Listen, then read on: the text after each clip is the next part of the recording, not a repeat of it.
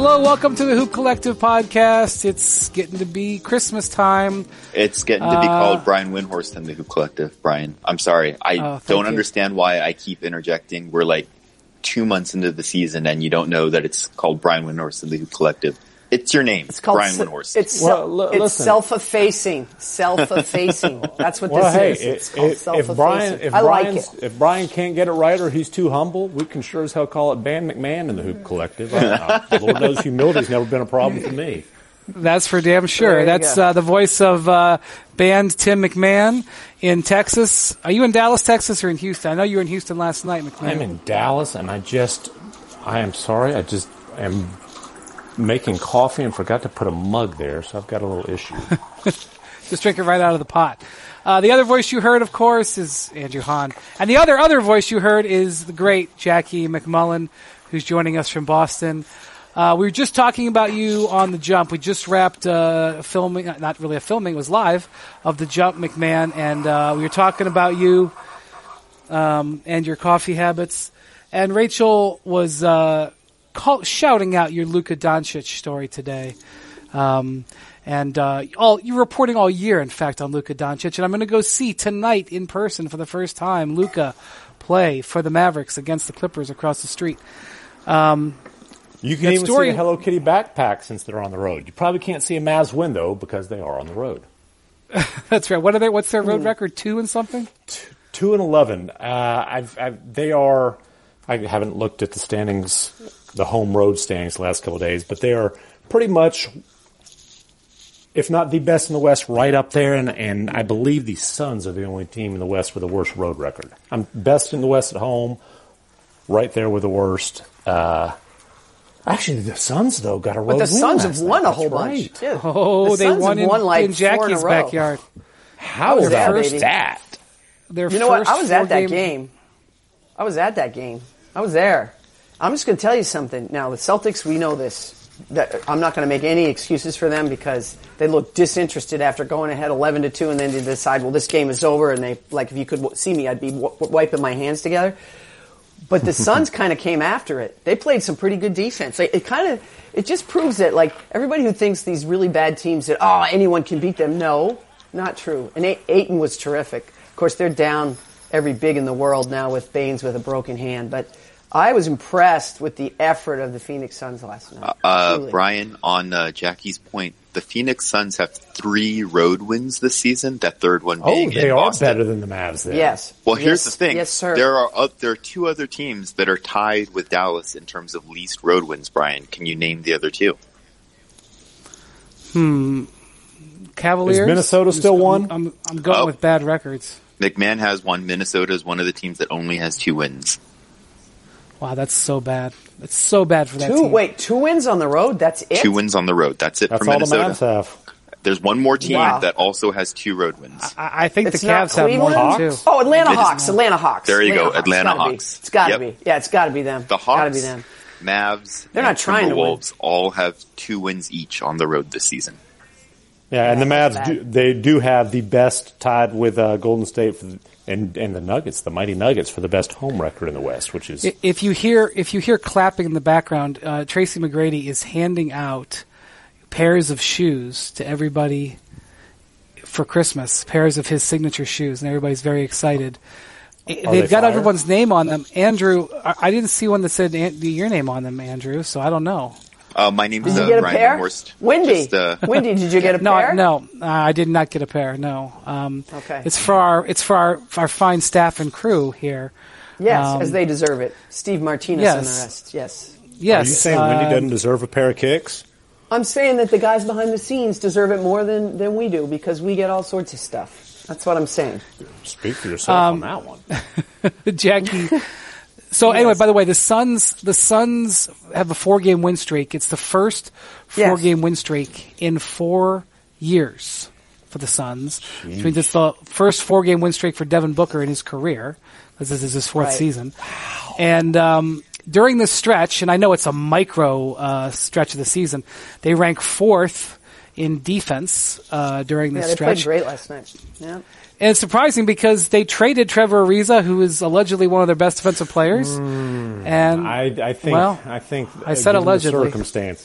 Given the circumstances, that might be an addition by subtraction. I think Ariza was serving as a veteran leader, hence their spot in the standings. He made a money grab and was quickly miserable. Of course, now he gets to be in Washington, where he has plenty of company in his misery. Yeah, how was that defense last night? Boy, did the Rockets have a lot of open threes. Woo. No kidding. A lot of open threes. But you know what? It's funny you mentioned Ariza. I had 2 scouts tell me in the last 2 weeks that they had to get rid of Trevor Ariza. That's how bad he was in Phoenix. And I'm a Trevor Ariza fan. I find that incredibly disappointing. I mean, why else did you think you were going there besides the money? Come on, man. He had $15 million reasons to go there. Well, Buck it up, I think Ariza. If you're going to do that, if you're going to take the money, come on. I think he's a great chemistry guy on a contender team, and obviously in a situation like the Suns, he shuts down all the things that make him a great chemistry guy on a contender. Yeah, but that's disappointing. I was watching the other night. I was watching Jared Dudley play for the Brooklyn Nets. You guys probably saw that game, and that guy, he doesn't have the skill set that anymore that he used to have, or the skill set probably that Ariza has at this point. But he's a leader. That's what you want from a veteran guy like that. Yeah, and I think Dudley is a guy who, even when he was in Phoenix, and obviously they didn't win much, and in Brooklyn now, he really embraces the role of, okay, I'm a vet on a really young team. It's my job to kind of show these guys the ropes. And, frankly, he probably recognizes that it might allow him to stick around the league an extra few years if he has a reputation as a great vet and a guy who's, going to be good to have young pups around and those sorts of things. Where Ariza's a guy, he just wants to win. And frankly, everybody wants to win, Tim. Come on now. Right. Everybody I'm not excusing him. I'm saying, and if he's not in a winning situation, then clearly he's going to shut it down like he did in Phoenix. Well, I have questions on the Suns. I have go ahead, MacMahon. No, I was going to say I was reading stuff from Gina Mizell, The Athletic, and how she got an interview with Ariza on his way out from shoot around. He's dressed and walking out, and the rest of the team's still on the floor. Yikes, yeah. Yeah, but Jamal Crawford, same situation. At least he's out there giving it a go. He's probably not loving it either. Probably wondering if he made the right call. He could have gone to a place like Boston in a much lesser role, but at least he's out there. He's on the bench. I watched him. I always watch these veterans to see how they behave. So, anyway. So I've criticized the Suns for some of their, and it's really not just me. It's executives that I've talked to who are scratching their heads as to why they would, I understand why they waived Darrell Arthur, who they took in a money dump over the summer.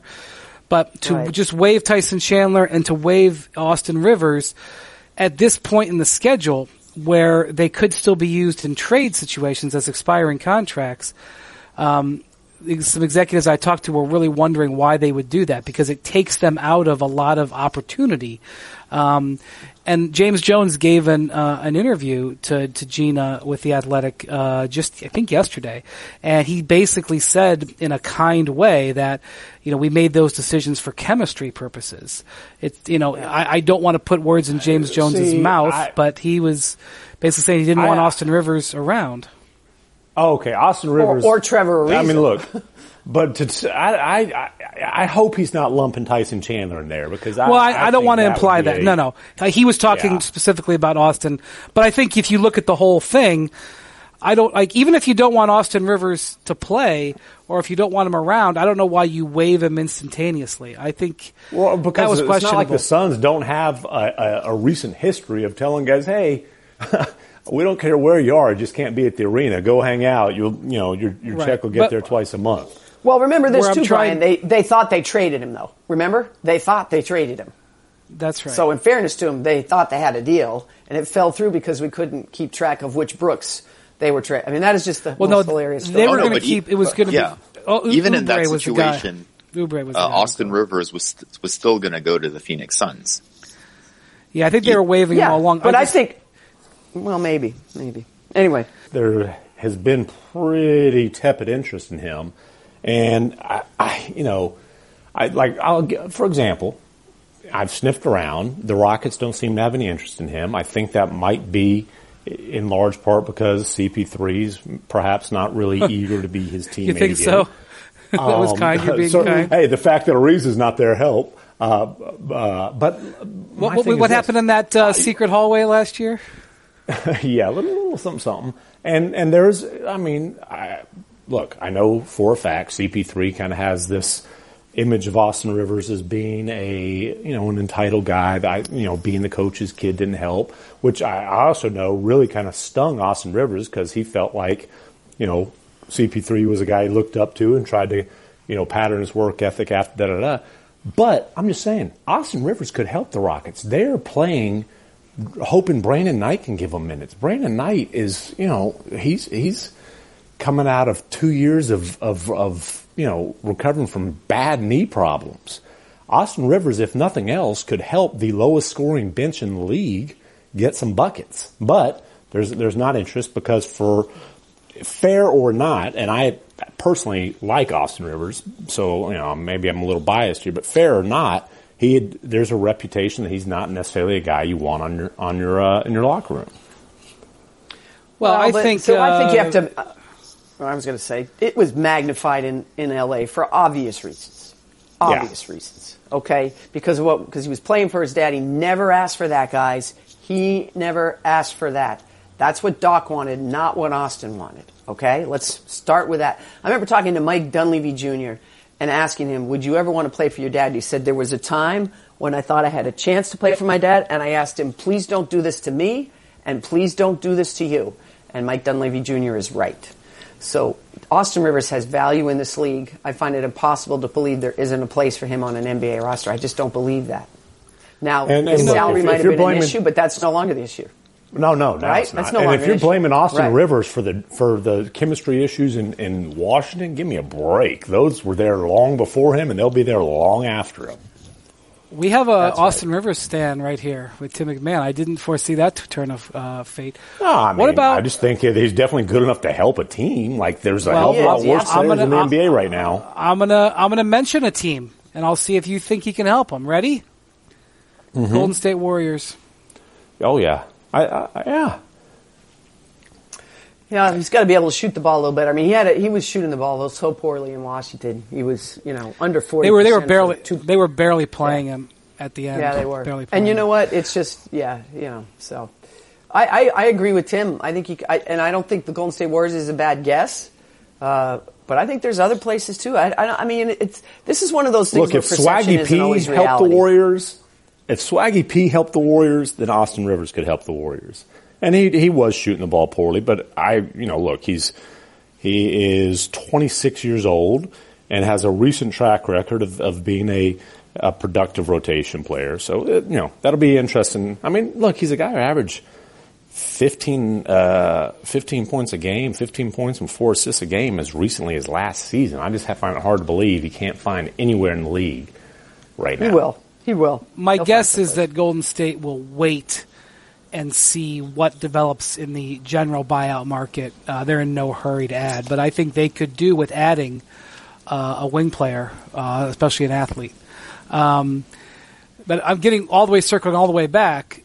I've criticized the Suns for some of their, contract management, but their decision to make these moves has led to better play, and more importantly, in my opinion, DeAndre Ayton has looked like a force the last few games. He played great in New York, played great last night in Boston, and that's much more important than whether they win or lose these games, that Ayton can become more of a factor. And so he's coming out of his shell a little bit too. And by that, do you mean he's actually playing defense? Because he's a 16-10 guy. They look really active defensively to me. They did. Jackie, they were real last night. Yeah, they looked really good last night. Really good. So Jackie, the Celtics have a really, I would say it's not like a brutal stretch, but they have a challenging bit of schedule. That winning streak that they had, where they, really got their offense together. It wasn't against the toughest portion of their schedule. I was talking to, it was not. I think Tim Bontemps either wrote or tweeted that they hadn't, beaten a 500 team since late November, and maybe it's because they hadn't even played one. The Raptors, coming up, that double overtime, that overtime game against the Raptors, which was a great game. But I'm looking at their schedule right now. The over 500 team, they lost to the Jazz the next night on a back-to-back. Lost on the road to the Pelicans. Yeah, lost to the Mavs. I think they might have been at that time, but I'm not sure. Lost to the Mavs, but I don't know. Were they over 500 at that time? Because they're always hovering around 500. I want to say they were both 500 at that time. I think that win bumped the Mavs over. Okay. Yeah. And by the way, the Mavs are over 500 for at least a few more hours because they do have a road game tonight. The Clippers are not playing well, just so you know. No, it's unbelievable, right? Well. Yeah, they're scuffling. So, Jackie, coming up, the Celtics play the Bucks tomorrow on ESPN. Yep. Charlotte on Sunday. Charlotte Sunday, Philly. Yeah, I've got it right here because I'm going to have Philly them. But Milwaukee Philly Friday, on Christmas. Philly on Christmas, and they go on the road. Houston, Memphis, San Antonio. Come home, Minnesota, Dallas. Yeah, not easy. And the problem is now they're down. They're down a whole bunch of bigs. So Aaron Baines broke his hand 2 minutes into the game. Time Lord. And you know what? The thing about Time Lord, he's fun and all.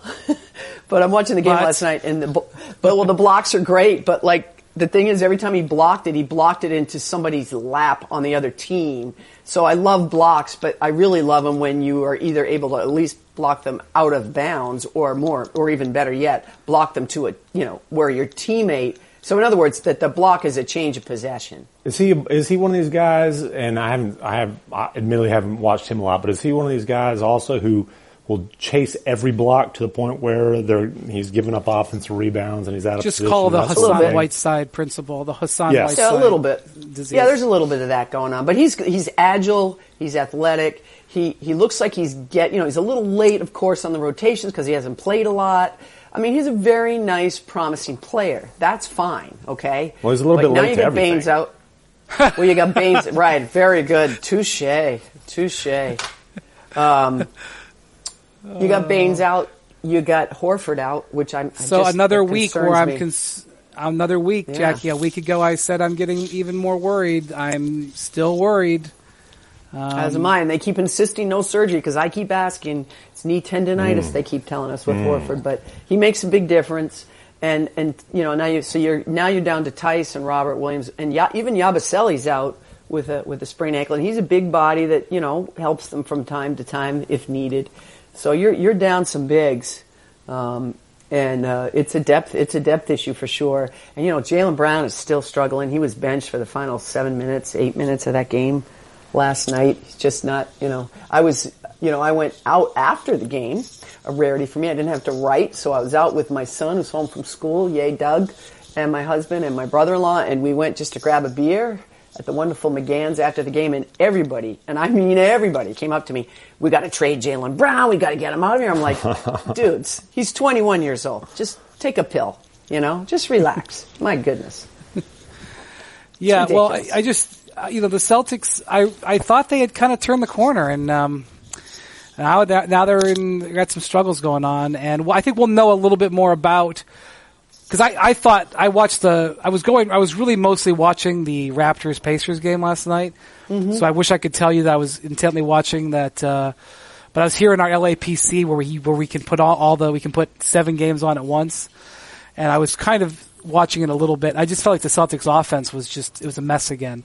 Terry Rozier was shooting it every time he touched it. And, yeah. And you know what that is? Because you're ahead 11-2, and you look at the schedule. If you're Terry Rozier and all these guys that are looking for minutes and shots like Jaylen Brown, and you're like, all right, this is a blowout game. We're up to 11-2. I'm going to get mine. They all sunk right back. And, Kyrie was a little guilty of it at the end of the game. He was trying to go 1-on-3 penetration, getting his shot whacked back out at him. He forced the issue as well. I say it's kind of hard to blame Kyrie there, though, because how many times has he gone 1-on-3 in crunch time, and he scores 16 in the fourth quarter, and they come back from 12 down. No, I hear you. Believe me, I'm not criticizing Kyrie Irving. I was just telling you guys before the show, before we started the pod, that the real plus minus, which we, as you know, Brian, we've used as a weapon against Kyrie Irving for I don't know how many seasons now. I just looked at it. He's number 5 overall in real plus minus. And on the defensive end of the floor, which is we've had a lot of fun at his expense. I mean, the only point guard I think that had worse numbers over the last couple of years was someone like Isaiah Thomas. Right now, he's got a plus defensive rating of 1.00 plus defensive rating, which puts him ahead of James Harden, Steph Curry, Russell Westbrook, Michael Conley, Damian Lillard, and Jrue Holiday on the defensive end of the floor. So let's be who's fair number one? Who's number 1 in real plus minus? I think it less changed. James Harden. Pretty sure. James Harden by quite a bit, I believe, and Paul George. Right by the way, James Harden. Go ahead, Andrew the Hammer Han. I just wanted to say that Kyrie Irving is 6th in defensive plus real plus minus amongst point guards. Can you guys name the 5 ahead of him? Probably. Harden, Westbrook. Well, it's got to be Chris Paul. Paul's no. Westbrook's behind. No. Chris Paul. Chris Paul is? Really? Chris Paul's ahead of him. Paul. The rest of his of numbers course are way is. down. Yeah, but he's always good on the defensive end of the floor. Yep. Always. So that never 5 changes. point guards better than Kyrie Irving according to defensive real plus minus. Chris Paul is 1. Just defense. Oh, defensive. Oh, well, so that would be Lowry would be 1, right? Lowry would be 1. Yes, Lowry's 5th. So in the top 5, are you saying, or just overall? Yeah, because Kyrie Irving is 6th amongst point Lonzo guards. Ball? Lonzo Ball is not. Lonzo Ball is 21st. Really? Well, what about his teammate, Marcus Smart? There you go, Jackie. Marcus Smart's number 1 point guard defensive real really plus consider minus. him a point guard, though. Oh, That's and cheating. Simmons. It must be Simmons, too. Ben Simmons. We're talking Ben just Simmons defense. Just defense. Ben Simmons is number 4. There you go. Jackie gets them all. The only one I don't think you guys is this Jackie's first year covering the league? Corey Joseph is number 3. Oh man, I wouldn't have gotten that one. Yeah. Sorry. No offense to Corey Joseph. That was on the Good tip. for That you. was on the tip of my tongue. Yeah, Marcus really Smart's been unbelievable. Marcus Smart's been Really unbelievable. disappointing Just last unbelievable. couple nights for the Pacers. I watched their last 2 games. They lost to Cleveland 2 nights ago. Victor Oladipo. They obviously weren't playing well, but Victor Oladipo missed 3 free throws in like the last 15 seconds, and then now he was fouled. He was absolutely fouled. The league came out and said he was fouled on the tip-in. Larry Nance tipped the ball in to win, but he was not effective at doing anything against Larry Nance. I mean, he was fouled. Okay, well, I don't know what to say. Then the next night, yes, again, they are the officials hurt them because it's pretty clear that Bojan Bogdanovic was fouled on a shot at the end of the game. Right. I didn't even need the replay because when you watch the last play, the Raptors players didn't celebrate. They just assumed that the foul would be called, and they didn't, and so they escaped with a 1 point. So the Pacers won 7 in a row, and then had back-to-back 1-point losses. But Victor Oladipo, again in that game, had an 8-second violation when he walked the ball up, and then on the next possession he dribbled out the clock and then drove into traffic, ended up in a jump ball, and I know if you're a Pacer fan, you're like, my God, we've been screwed by the refs 2 straight games, and I agree. You know, I don't think I haven't seen the last 2-minute report for today, but I got to believe that will be ruled a foul on OG Anunoby at the end there. But they did not close that game, and I will just go back to the playoff series they played against the Cavs last year, where they were, in my mind, the better team over the 7 games and should have won that series, but let a couple of games get away from them, and that's an issue. But also, if you lose to the Cavs, you kind of lose the right to. If you let them hang around, you kind of lose the right to whine about refereeing. Because come on now. Well, the Pacers, it's all about offense, though, Brian. I think they've been close to number 1 all year in terms of giving up opponents' points per game. I mean, that's been true almost the whole year. It's always about what are they going to do. You know, they're a little bit like the Celtics in that regard, right? Can they have flow on the offensive end of the floor, you know? Yeah, they're about like 20th or 21st in the league in offense. They are a very old school team. They do not play with pace. I think they're like, I don't have the numbers right in front of me, but a couple of days ago they were like 27th. They I think are 27th or 28th in 3-pointers attempted. Their percentages are good. Top 5 in percentage. They don't switch on defense. They play They play, they play, Nate MacMullan. Just he plays sort of old school, old school again, being like 2011 basketball. Right. So anyway, but talking about real plus minus and James Harden, McMahon, you were at the game last night. The Rockets, is this real? Well, look, nobody thought the Rockets were as bad as their record was before this 5-game win streak. And, so I always felt like, okay, at some point, like, are they going to get on a roll? And we'll see. They've got to go. They're in Miami tonight and, back to back, blah, blah, blah. But it looks like they're rolling. And certainly Harden's playing as well as he did last year. Matter of fact, Harden's averaging a career high in points. His like true shooting percentage, effective field goal, all that stuff is even better than it was last year. The only reason Harden's not in the early MVP conversation is because the Rockets as a team haven't played well. And it's interesting because they've gone to this starting lineup with Eric Gordon in it, and they're 5-0 since Eric Gordon got plugged in the starting lineup. But the trippy part of that is that starting lineup's been crap. I mean, the net rating, I haven't looked it up today, but the net rating for the season with that lineup is like minus 12 and change going into last night. During the first 4 games of the win streak, it was like minus 16. But this no name for the most part bench, that they call the greenhouse effect. Gerald Green and Daniel House, who's on a 2-way contract, a guy they picked up off the scrap heap in the middle of last year and a guy on a 2-way contract. They're playing well, and that CP3 in the bench unit is back, playing well again. And I tend to think, I don't think obviously that they're as elite as they were last year, but I tend to think the Rockets on the whole, when we look back at the season, are going to be much closer to what we're seeing during this 5-game little stretch here than for the first, whatever it was, 25 games of the year. I mean, one of the things I've heard, and I don't know if you've heard this, Brian, too, is people say to me, well, I think the Rockets will get better, but Chris Paul is done. I'm like, what do you mean Chris Paul is done? What does that mean? What does that mean? He's not done, but what they're talking about is he can't get by people the way he used to with that great first step. And so that's an adjustment for a Hall of Fame player. And as you said earlier, Tim, his shooting percentages are down now. I think there was an elbow, wasn't there? Wasn't an elbow problem? There was. He had elbow tendonitis, and then obviously he had the hamstring that kept him out. But part of the problem, is look, durability is going to be a major concern, and that's typically not the thing that eases as you get older. And when you look at small guards playing into their mid-30s and playing at a high level into their mid-30s and beyond, at an all-star level, I'll give you John Stockton and find me another one.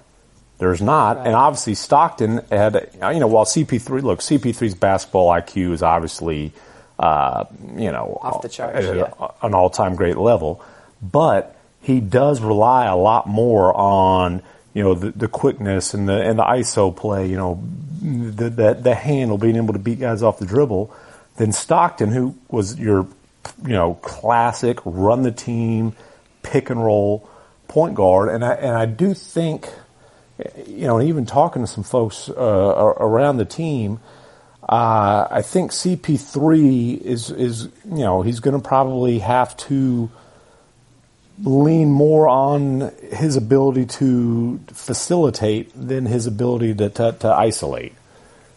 Right. And it's a $160 million deal, so he's got to be not just good, but really good for the Rockets to be relevant.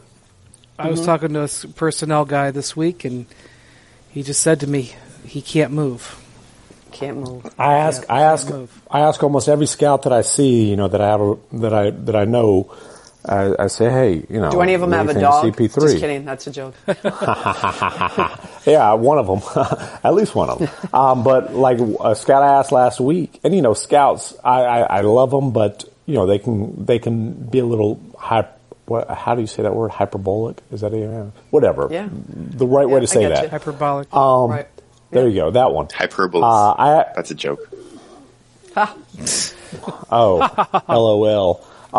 Anyways, I asked one, I said, hey, what are you seeing from CP3? And he looked at me and goes, he's old. Like just, And I am hesitant to say, oh my gosh, this guy is done because he's dropped off significantly for roughly a third of a season.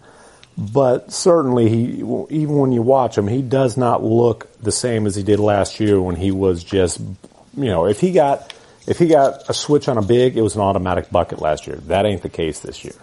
So my thought here is, let's just play this game.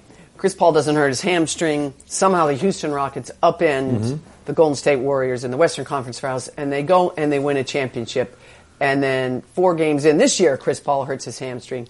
Nobody cares. You know what I mean? Right. The 4 years, $160 million. Nobody cares. You won them one.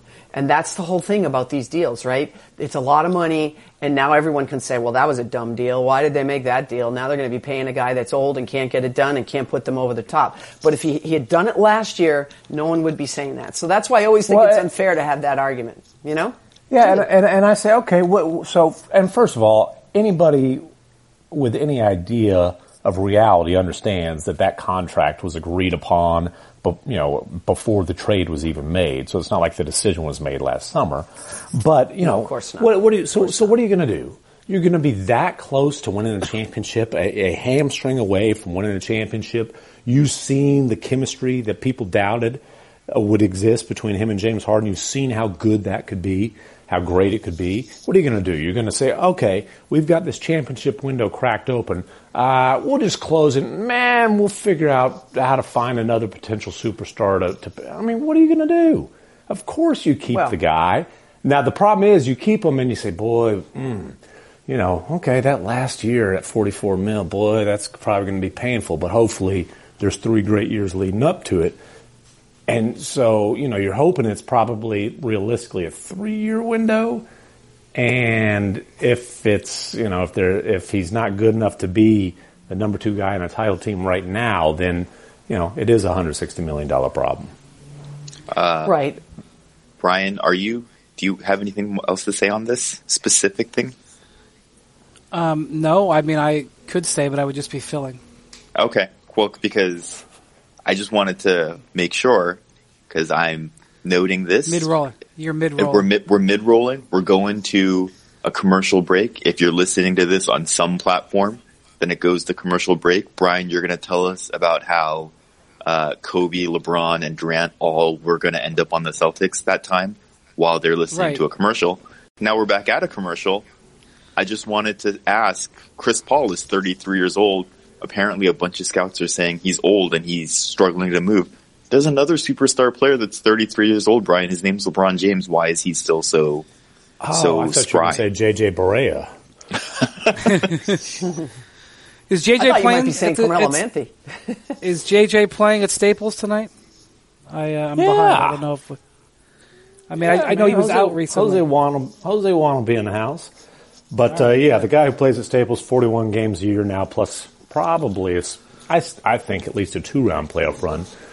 Probably folks want to hear a little bit more about LeBron. 34 years old at the end of next week. But more interesting about how he's playing is what he said, which was that he wants to play with Anthony Davis. And shocking. I've had to explain this nuance a little bit in the last 48 hours. If LeBron is in a scrum, and he is very available, he's one of the most available star players, I always say.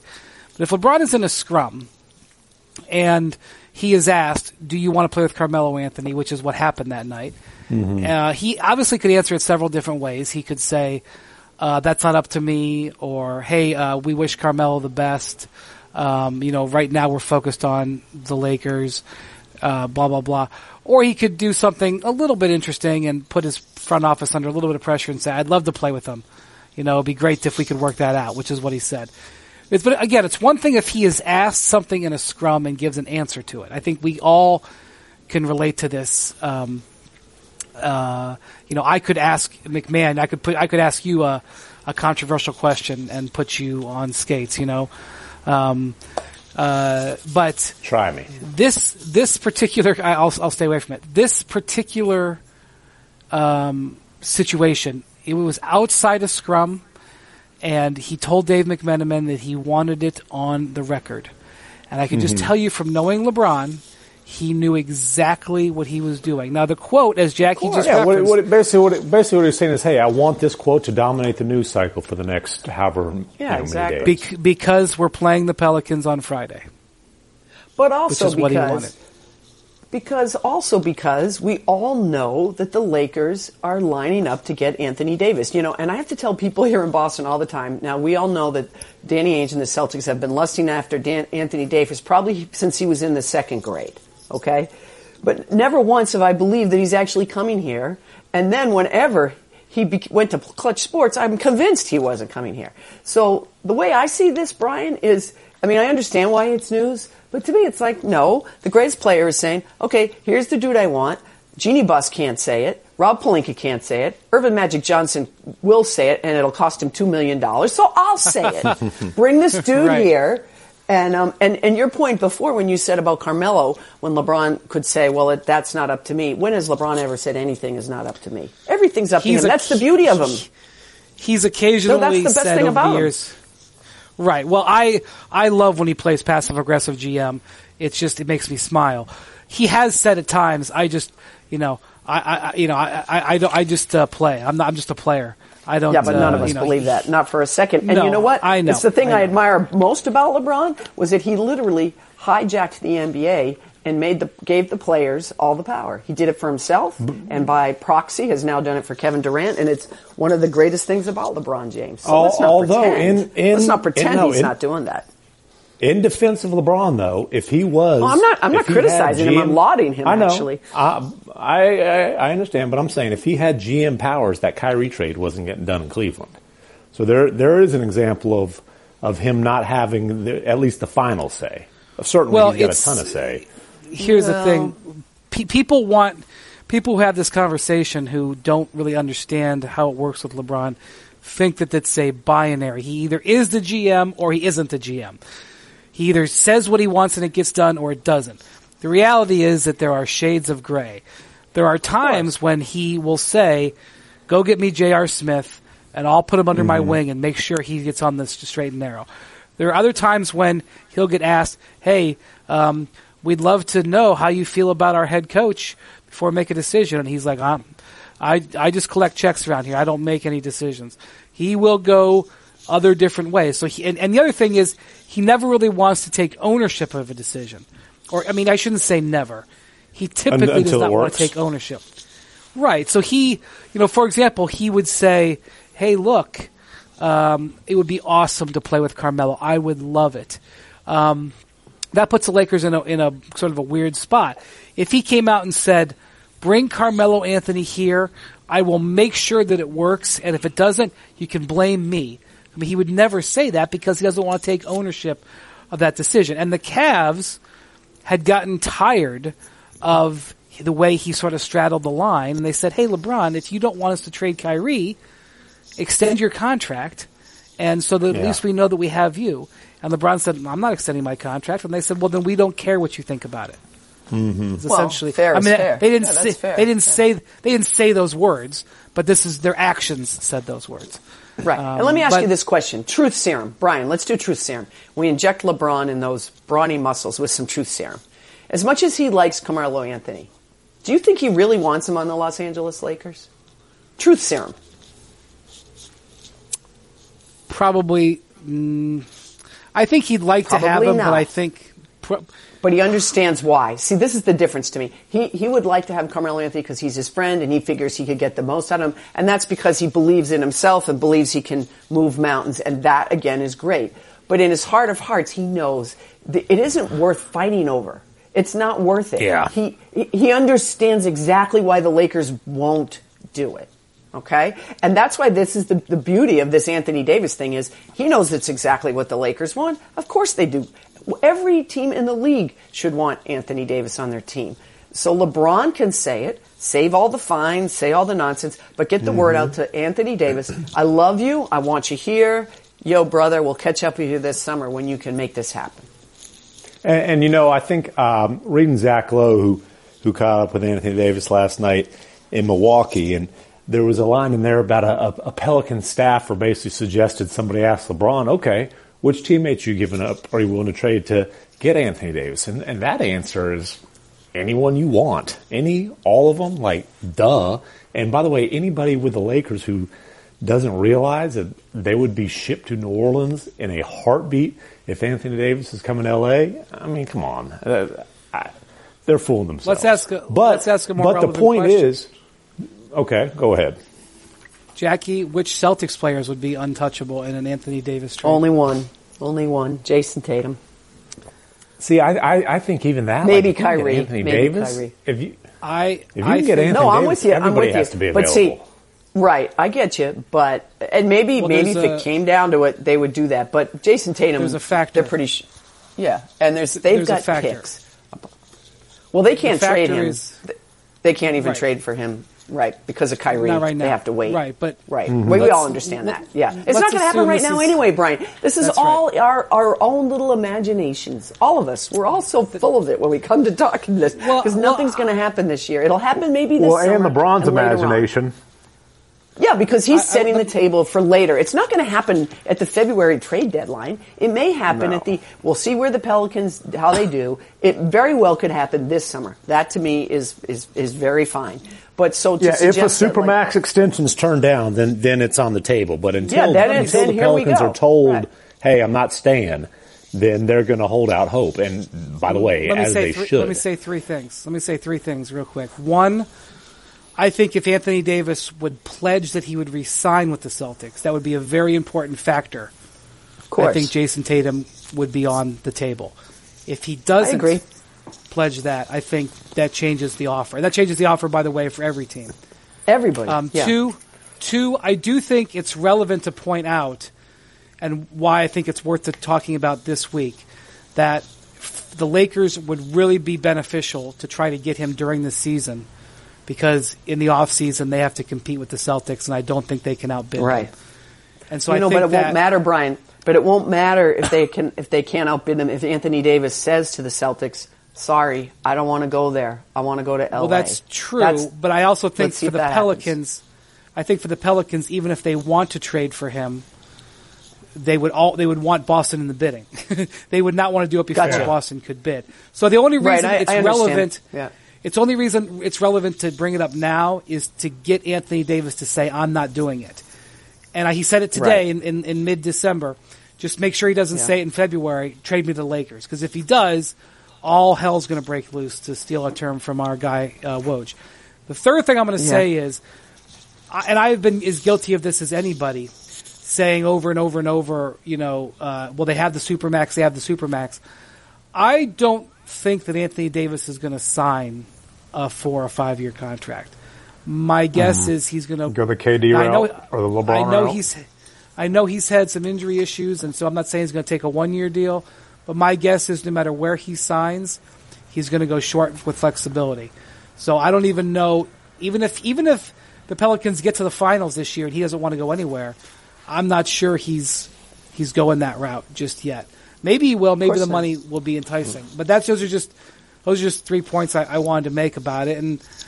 But I will say this, and I know that the Pelican fans they get very antsy and they get very upset, and I can just say, guys, I totally relate. I was in Cleveland when the Cavs were petrified that LeBron was going to leave, and that was a 60-win team that was the number 1 overall seed. The Pelicans are under 500 at nearing Christmas. Right. But don't you give Anthony Davis a ton of credit by the way he's handled this, though, Brian? I do. Absolutely. He's been consistent with his loyalty to the team the uniform he is wearing. That doesn't mean he has rights, and at some point I do believe, as you do, I think, that he will exercise them. I don't expect him to end his career in New Orleans. I do think he's going to end up in either L.A. or Boston, maybe somewhere else we haven't even thought of yet. But he's handled it so beautifully. He's handled it the right way, continues to handle it the right way. And I agree with you on the 2-year deal because that's, again, it goes back to what I was saying earlier. He can thank LeBron James. They can all thank LeBron James because they have literally taken over control of free agency. It always used to be in the hands of the owners and the GMs. It is no longer. It just simply isn't. And it's not a coincidence that Rich Paul, LeBron James' best friend, is his new agent. Yeah, and I think Anthony Davis made the agent switch knowing that there could be some dirty work ahead. Yes. And I don't think necessarily it guarantees Lakers. I mean, Charles Barkley was on ESPN today and said, I think he used the word the fix was in. Mm-hmm. And when Charles says things, people always pay attention, even though his predictions, his analysis of the games are phenomenal. His read of situations and predictions, I love you, Charles, but are not the best. His one-liners are phenomenal. Sometimes his analysis is also interesting. But go on. Yeah, who he play for. He's a stream of consciousness guy. He's a stream of consciousness guy. That's he's an entertainer. You're right. He is an entertainer, and he is a great entertainer. But I wouldn't make the assumption. If I was a Laker fan, I wouldn't make the assumption that just because he's got Rich Paul. Rich Paul has a responsibility to Anthony Davis. In fact, I would even argue Rich Paul's responsibility to LeBron is very limited from here on in. He's got a 4-year contract. Obviously, he's always going to take care of him first. But did you guys happen Brian, stop! I'm calling shenanigans right now. Shenanigans. Shenanigans. That's a big word. Rich Paul is a lot more to LeBron James than his agent. They are best friends. You don't think he wants to help LeBron? You don't think he would, if you, let's do this truth serum again, because I've got another little syringe in my bag. And now I'm going to inject it into Rich Paul. And you said, where would you love to see Anthony Davis wind up? Are you going to tell me he doesn't say the Lakers? Come on now. Yes, I think he would, but I also think that he wants to build an agency business that lasts for 20 years longer than LeBron is in the league. And you don't do that by only servicing one client. If Anthony Davis, he's gonna right, I get that, but all I'm saying is, all things being equal, because by the way, delivering Anthony Davis to the LA Lakers is not a bad thing for Anthony Davis. So it's not like and it's not a bad thing for his marketability either. Well, and if Anthony Davis says to Rich, "Get me to the Lakers," and Rich would be servicing Anthony Davis's wishes, not LeBron's. Right. But the only reason I'm bringing this up is we cannot pretend that Rich Paul and LeBron James have strictly a professional relationship, because that's shenanigans. I'm sorry. No, I agree with that. All I would say is this. My dealings with Rich Paul, and by the way, I piss him off regularly. He is angry at me once every 2 weeks. Okay? But that's everybody you deal with. That's not untrue. Trust me, I infuriate fan bases by the day. My dealings with Rich Paul, and I have no motivation. I am not in business with Rich Paul. I have no motivation to say this. I don't get scoops. Go look at the scoops on his clients. They're not coming to me. I will say this is 100% objective. Rich Paul is about business. He wants to make the best business deal. Now, as you said, Jackie, all things being equal, L.A. But if all things aren't equal... Yeah, I'm not questioning Rich Paul's integrity. He's a very smart guy. I think I have a great respect for Rich Paul. I'm not suggesting that. But I just think that we have to be clear to everybody that it isn't just a business relationship with LeBron. It just isn't. And there's nothing wrong with that. That's true. That's true. And you say all things being equal. I would say all things being close to equal. I mean, look, but you know what? The Lakers are going to have those kind of tiebreakers with a lot of agents, regardless of, you know what I'm saying? Right. I mean, it is the Lakers, it is LA, and now they are set up to be legitimate contenders. So the Lakers, I mean, they've got a huge advantage over the vast majority of franchises.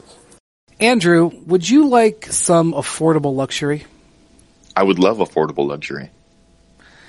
Are you interested in being stylish and yet trendy at the same time?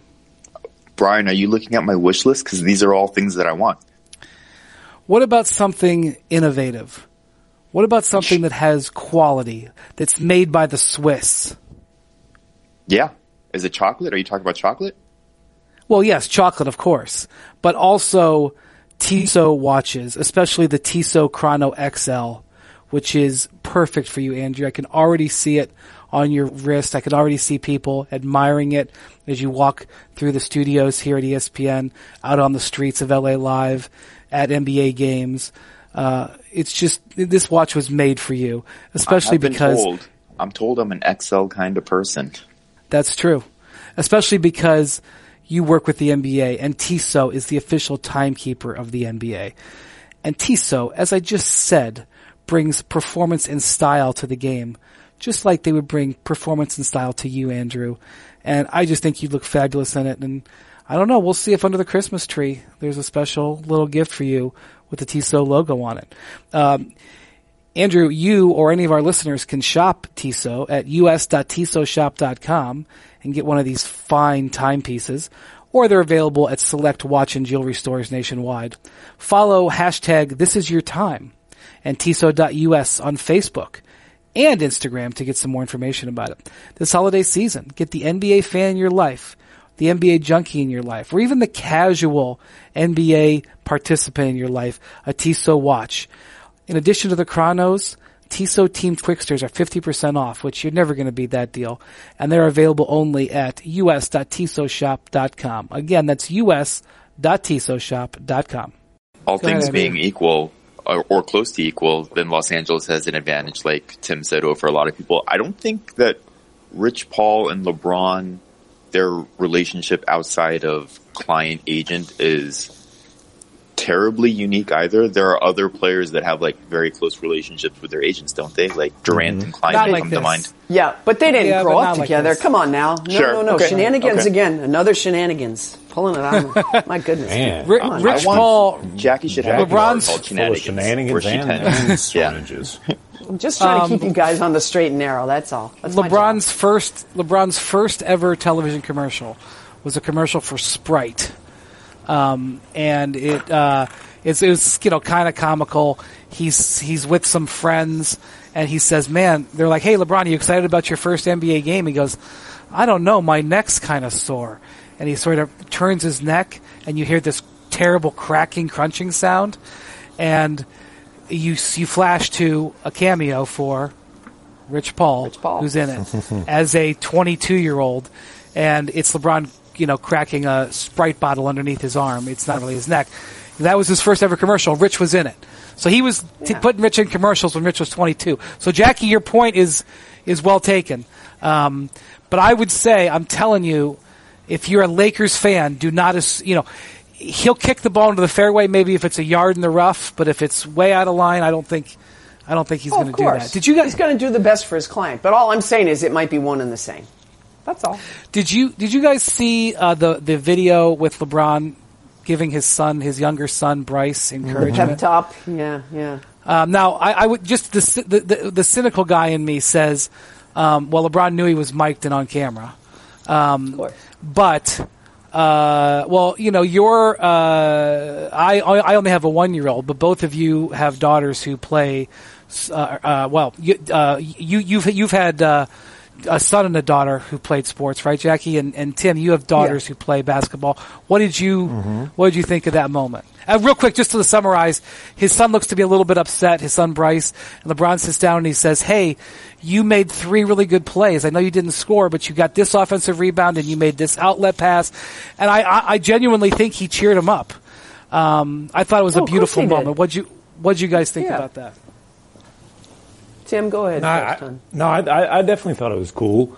And I mean, I can't sit here and tell you I can totally relate to it simply because can you imagine the pressure of being LeBron James' son playing, playing basketball? I mean, trust me, my daughters don't have that kind of, they don't have that kind of pressure.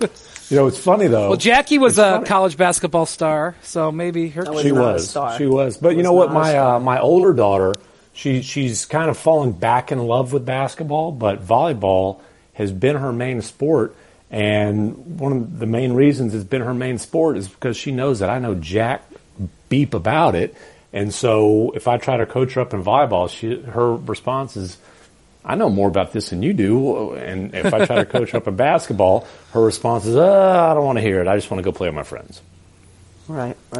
Hey, look, I much prefer what I saw with LeBron and his young son to him screaming at him for missing shots. You know what I'm saying?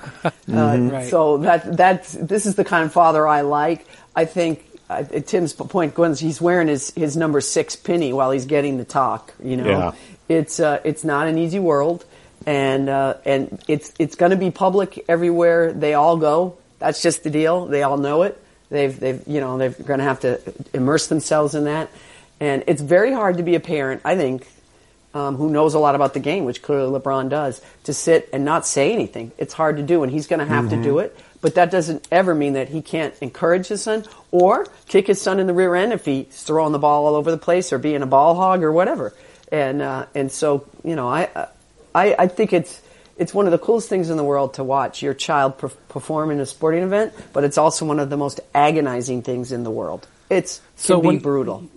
When LeBron's first son was born, he had to leave training camp to do it, and it was considered controversial at the time because he was not married, and you know, it was 2004. The world was a little bit different viewed, and it was an arranged that I would interview him. So because he was going to be missing a few days, and there had to be an explanation of why, and he told me, you know, that he was going to give him his name. He knew it was a boy, and he was going to name him LeBron Jr. And because he felt like it would keep him responsible because his own father was not in his life, and he said, I want to be there where my father wasn't, and so I'm going to give him my name so that I'm always reminded of that. And he was very genuine and very emotional in that moment when he was 19 years old in 2004. And so recently he gave another interview where he said he now regrets giving his son his name because of all the pressure that comes with it. And that made me a little melancholy because I remembered what his reasoning was at the time that he was named him. But I think it just shows what Tim was saying, which is that, you know, LeBron has to be a parent in a world where there's social media and everything, although this video looked like he might have allowed it out there. But I liked the hug with the mom at the end, by the way. Well, he put it on at Instagram, didn't he? Yeah. He allowed it listen, out there. he wants this. I mean, it's fine. Again, the kid's going to be out there anyway. He might as well, once again, control the narrative. Why not? Instead of somebody else saying, LeBron's kid, messed up, whatever. Who knows? I just thought it was a very nice moment. So, all right, well, we're going to get going here, and we are going to do a podcast at the start of next week, the three of us, so that you can enjoy us on your holiday travels. I know that that's essential for your holiday travels. Yep. But no Jackie shenanigans and Tim, next week. We promise. No shenanigans. We promise next week. Right, guys? I never agreed to that. What if we did an only shenanigans podcast? Oh, that would be so fun. Can we do that for Christmas? Come on, can we? Can we please? Please? Don't we do that more? Oh, that would be so fun. Jackie, I want you to continue calling out shenanigans. That's one of your most important roles in addition to predicting Real Plus Minus rankings. All right, thank you for listening. Real Plus Minus. I know you do, and you're very good at it. And thank you for listening to Hoop Collective Podcast. Have a great weekend, everyone.